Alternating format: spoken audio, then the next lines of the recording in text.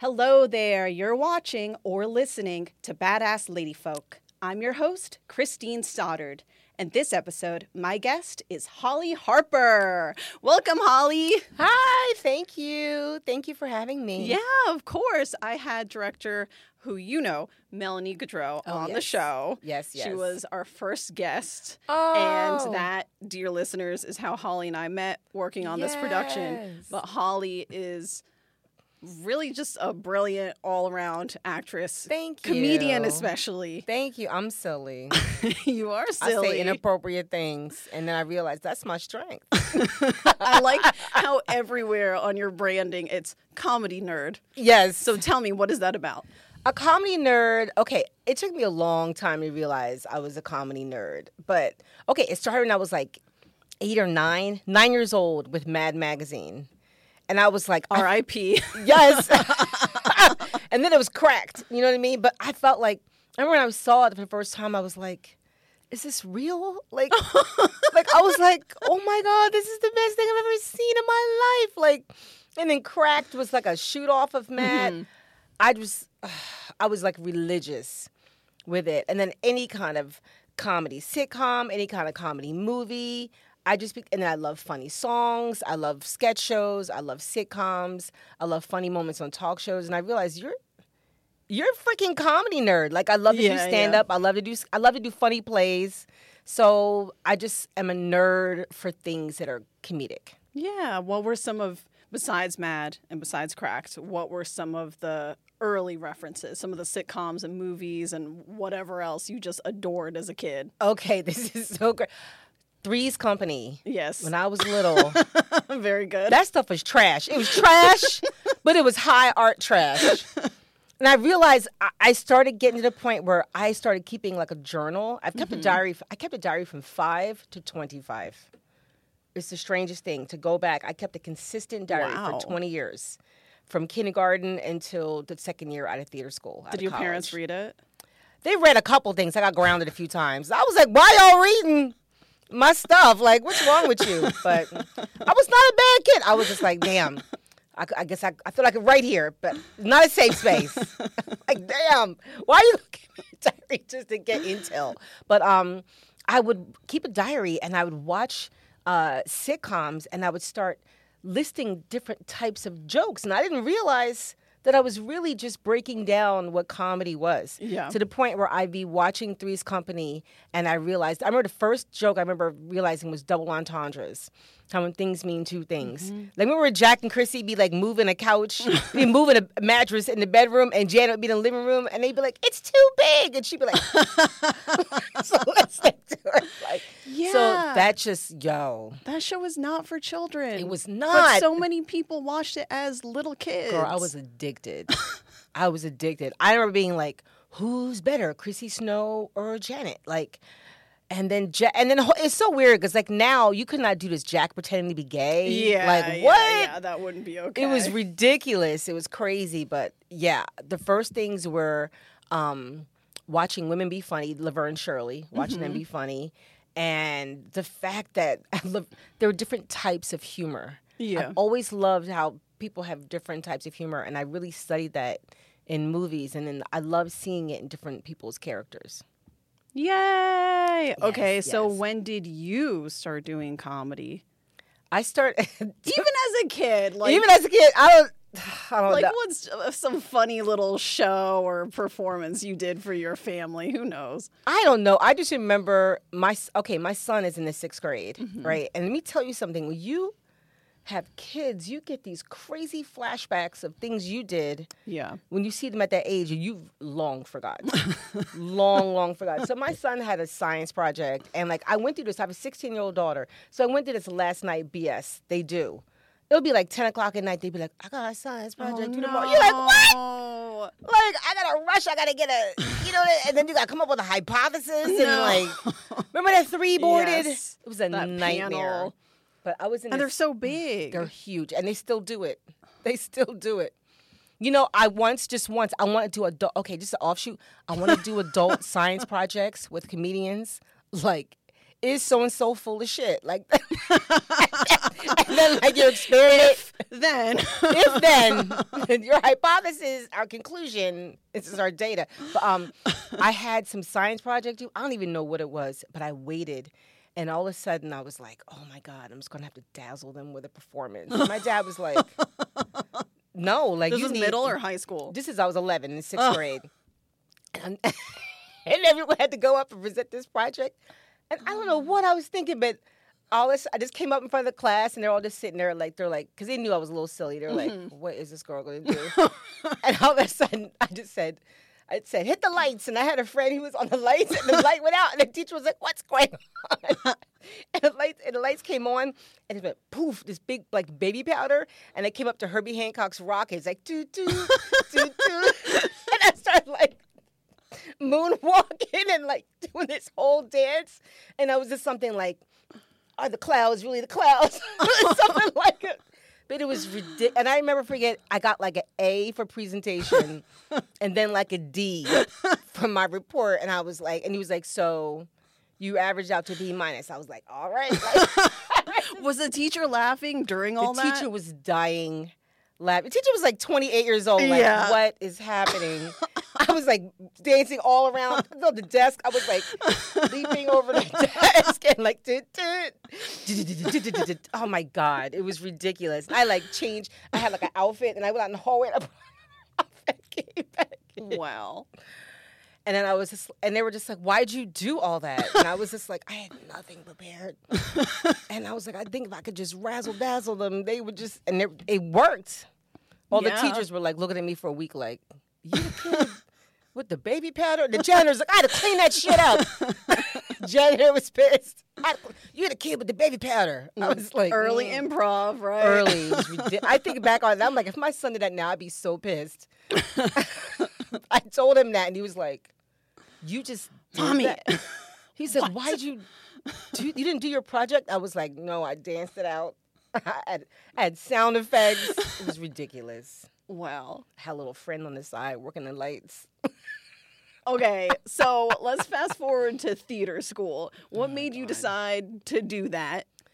Well, it was crazy. Like to go. I know. Right? What was crazy is that, okay, when I was a little kid, I got into acting. So we were living in Philly. My mom was in the middle of like getting separated and divorced from my dad, and before my biological dad to like my stepdad, who's like my dad. Do you know what I mean? Yeah. He's like the one who comes to all the shows and all that. But I just remember I was acting. I was always a little kid. I was like Tinkerbell, and it was like a community theater, you know, like a little. It was in like a suburb of Philadelphia. But which like, one? I remember, was it Chestnut Hill? Okay. Or Mount Airy? But I lived in Chestnut. My parents moved a few times. Yeah. You have young parents. I asked because my parents are in Drexel Hill, and my sister's in West Philly, and the other sibling is in Fishtown. So. Oh, okay. And I have never lived in Philly, but everyone else is living in Philly. Yo, those neighborhoods are like, this is the neighborhood. Like, it's like, that we don't live there. We live they're there. Possessive. You're like, yeah, like, okay. Okay, it's like so Brooklyn. Tinkerbell. But I did, but then my mom got remarried. We moved to Jersey, South Jersey. I had a teacher who really hated me in the 6th grade. She like would be straight up just like, you know when someone talks to you and their sound goes down, they're like, Christine. Like, hi, Chris. She'd be like, hi, Holly. Like, her voice always went down. And I tried out for the play, and I hadn't done any acting since I left Philly when I was 9. So I was like 11, and I was like, I auditioned for this play, but my mom had a dentist appointment. She's going to pick me up, and the callback sheet wasn't going up to the end of the day. So I was like, Miss Didrikson, did I make it in the callback? And she goes, no, and you aren't very good. Yo. Whoa! She, like, crushed the acting in me for years. How could she crush a child like that? That's just so see you next Tuesday. Cruel. That's that evil. Yeah, evil-hearted woman. Evil-hearted woman. Yeah, when I hear people say, "Oh, anyone can be a teacher," that is not true. No, they can pass a test, but you actually being she was horrible. She hated me. I'm so sorry. That's okay, but I stopped for like. I only tried out, and then I was 11. I had done since I was 9. It wasn't until I was almost 17 that I started acting again. And then I was in a boarding school, and this girl, my cheerleading squad, was like, you know, my mom's a director, and she's going to be directing the play here.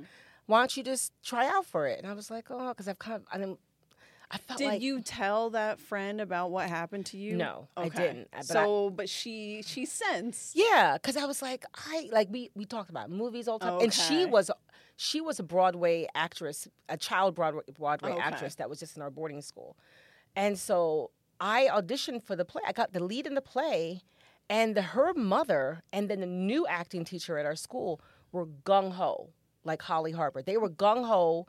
They changed the trajectory of my life. They taught me what theaters. I didn't even know what a theater school was. Okay. I had no idea what that. I was like, what is that? Like, what is? I didn't know what that was.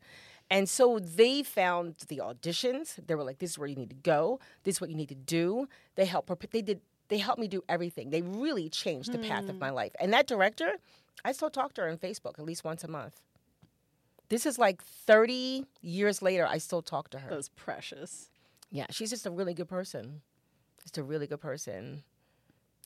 So you went to DePaul. Yeah, I went to DePaul Theater School. Okay, you gonna talk shit or sing your praises? I don't know. Well, somewhere to me, in between. It was both. Okay. It was a horrible time in my life, and it was a beautiful time in my life. The actual instruction, because I had to really sort this out in 2020 with the racial reckoning. Because I saw something with John Baptiste, and all these different black actors and musicians were talking about what it's like to be black at music and theater conservatories, and I was like, I don't think a lot of people really understand, you know. But the actual instruction I got, I think, is second to nothing. But by then, because my mom got remarried, and my dad's awesome. My sibling, I got new siblings. They're awesome. But I went from being in like a Philly, which was like a Brooklyn. It was very multicultural, to being like in a Trump Pence land. Oh no! In South Jersey. And so that teacher, I was the only black kid in the class. She was just the evil ass white lady. Just, you're not good. Like it was like those movies you would see on like TNT, and you're like, this is so broadly rated, but like it really was my childhood. Like I remember being the first day of school, like getting on a school bus, and there were, all white kids and me, and like nobody even wanted to sit next to me. Like it was gross. I dealt with a lot of racism when I was little, and what's crazy is the fact that I see these people now, and we're adults, and we're like, hey, how are you? Like I don't feel it. Yeah, I'm like, hi. Like I don't think they really processed how they affected a kid. Do you know what I mean? I don't think they. But my point is, I went there, and then I went to boarding school. Even though my boarding school, it is my favorite place on earth, is my boarding school. Like when I go back to my boarding school now, I like lay on the grass and I cry. Like I want to be buried there. Like I love that place. How many years were you there? I was there for 3 years. Okay. I went back and I taught sketch comedy this past January. I love the place. They changed my life. Like they really changed my life with a teacher and everything there. But it was mostly a white space. And then by the time I got to theater school, there was a part in me that was just burnt out from being in white spaces. Yeah. And then I had, like, it was funny how there's like the racial reckoning in 2020. That shit happened for me in 1988. I was a teenager. That happened for me. All of a sudden, I just started really looking around at power structures, class, gender, race, just capitalism, just being an American. Because being at school, you talk about, our school is a Quaker boarding school. All you do is talk about ideas. And you live there. So there's no off button. You know what I mean? Like there's no, and the thing is, either you fit in or you don't. You know what I mean? If you're like, I just think America's cool, you're not going to fit in. You know what I mean? They're going to be like, you don't question some of these. So by the time I got to theater school, it was a nightmare. On the other half of it, for me, was a nightmare racially. Racially, it was a nightmare. But for me, like internally, there was nobody beating me down. There was nobody mean. You know what I mean? It was just sort of like, I would question things like they have children's plays, right? Yeah. And, it's children's theater. And then they would have 3 days a week. They have a children's show for like 4 months. And we have these all-school critiques. Like the whole school piles into the lobby and we chop up a show. You basically drag a show for like You know what I mean? At the end, Yes. you're like, I'm sorry. You know what I mean?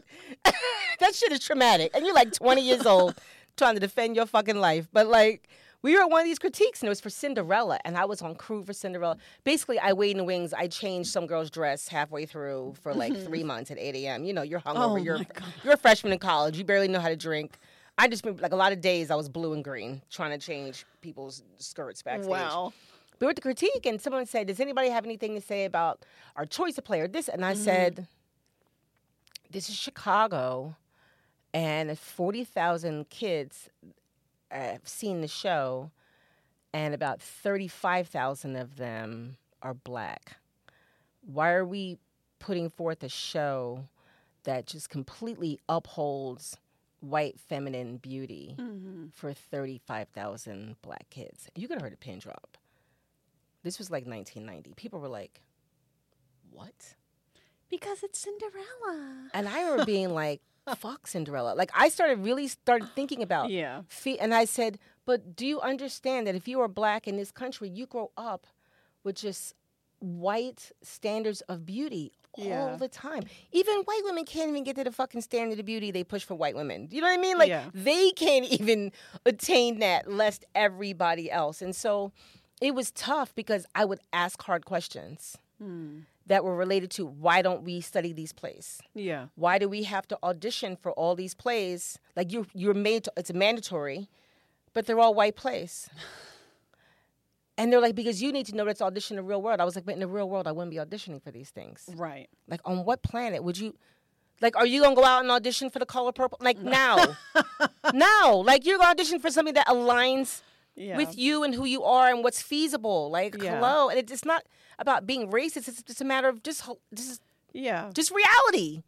So that was very tough for me because I realized that my boarding school built this, at the time, unattainable way of looking at the world that really kind of destroyed a lot of I started to see people as, it destroyed my ability to see a lot of people as less than completely racist or stupid or sexist. I had to really not unlearn, but kind of dumb myself down in a lot of ways to deal with a lot of people, because I realized people are just not talking about these things. It doesn't mean they're a bad person. It doesn't mean they're stupid. It just means that you have to let go of a lot of these things to be in the industry. Yeah. And then it was very hard for me when I graduated because I would go on auditions and I had an agent, but I would like read material and I hated it. Yeah. And I was just like, what is wrong with me? Why can't I get book gigs? Why can't I do things? And I realized, because you don't like the material. Yeah. But when I would tell other actors that, they would be like, well, if you want to work, you're going to, I'm like, yeah, I know that. I'm just being honest about it. But then when my funny bone kicked in, I did a short film with this girl about a year in. I did a short film with this girl. I played her bratty little sister. I never got to be the bratty little sister. I was 6 kids in my family. I was a middle sister, but my older sister, she didn't really do any of the things first. Do you know what I mean? Like, I was like dating first, this first. So I never got the luxury of being the bratty little sister. So when I got to play a bratty little sister for the first time, I'll never forget the directors. People were taking me aside and they're like, you really should do comedy. You really nailed that. And that's not who you are, like who you came in. And so when the funny bone kicked in as a 25-year-old, that helped me because it gave me something more to latch onto. Yeah. When did you start writing sketch? It was crazy. I wrote sketches in theater school. Okay. But this is so stupid. One of the teachers was like, you shouldn't be doing this. You're an actor. You're an acting program. You're not in a writing program. You need to focus on. Do one thing at a time. Yeah. All the way through. You need to focus on acting. And so I was really like writing sketches underground for about 4 years. Underground. Like, to me, underground, like I'm a fucking enslaved African. You know what I mean? I'm just like, nobody knows. You know what I mean? Because think about the 90s. Like, if you're an actor, you're an actor. only it was the men that were allowed to be. He's a Yeah. Ed Burns. He's a Spike Lee. He's the whole. No, that was not for women, Mm-hmm. and not for young women, and not for young feminine-looking women.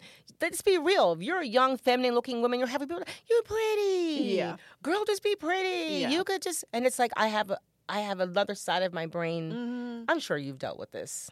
Do you know what I mean? Yeah, but this is the Holly episode, so But no, I but wanna you, hear, but you know what I'm saying. Yes. You're like, girl, you're pretty. You shut. And you're Yeah. like, thanks, that's great. That shit will fade. Mhm. And I still have my thoughts.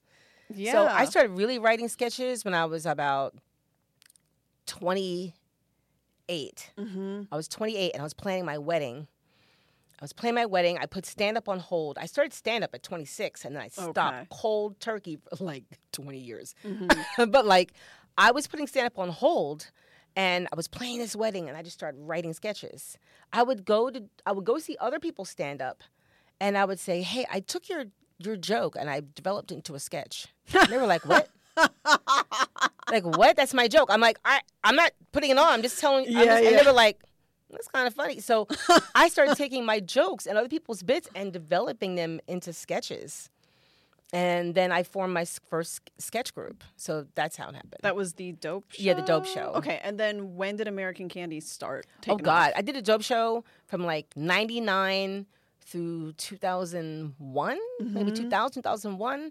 And then I started writing comedic plays. One sketch did really well. One sketch, and then it was called The Young and the Chocolate.